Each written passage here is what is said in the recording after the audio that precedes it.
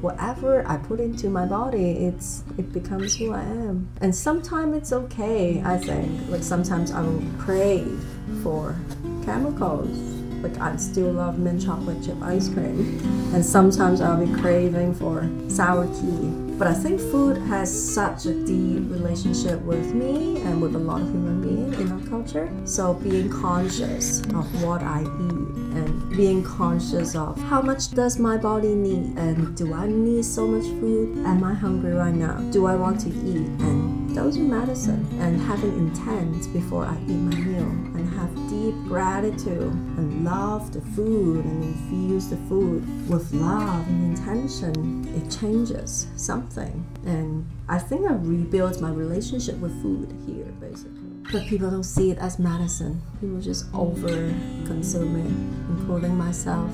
And we just like the taste and like the culture behind coffee itself. It's medicine. And when I stopped taking coffee and switched to nettle infusion and Douglas fir infusions to build my inner fire, to gain my own energy instead of relying on stimulants to give me energy, coffee can be a medicine for me when I have headache now. So when I have migraine, it's a whole relationship that's different. I think eating meat or not eating meat is also in the realm of food as medicine for me. I was a vegetarian 7 years before I moved here, and I choose to help processing chicken because I realized, am I going to be vegetarian the rest of my life? If there is a chance I would like to eat meat again, what would be the best options for me to do it in the most humane and ethical way?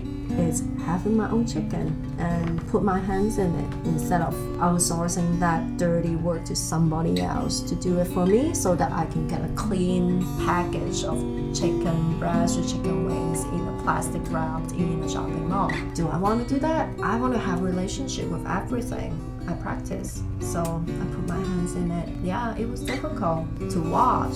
Taking life is difficult, and I don't eat meat very often, and I eat meat while I'm here. But it feels empowering for me to feel I'm responsible. I'm very aware of my consequences. Like we all know, taking life, it's difficult. We can grieve, we can honor the life of the animal before we consume. And if I believe if I can be one of those human beings, and if more people can be that kind of human being, the world will change.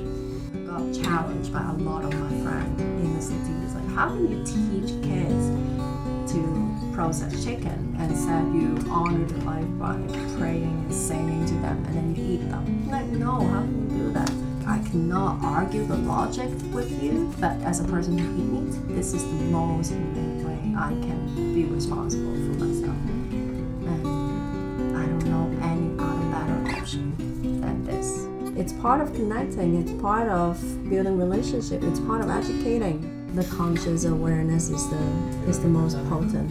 It's another way of sharing and seeing food as medicine. Like food is really medicine. It's not just the nutritious part. Of course, there's a lot in the studies, but in the end, it's the relationship. Just like all the plants, all the herbal medicine. Back in those times, people set intention, ask for the medicine, and only take the amounts that they need to make the amount of medicines for what they ask for. It's not mass production, never. So having intent, having love, and thanks for food, every single mouthful. Thanks them. That's a teaching. That's medicinal.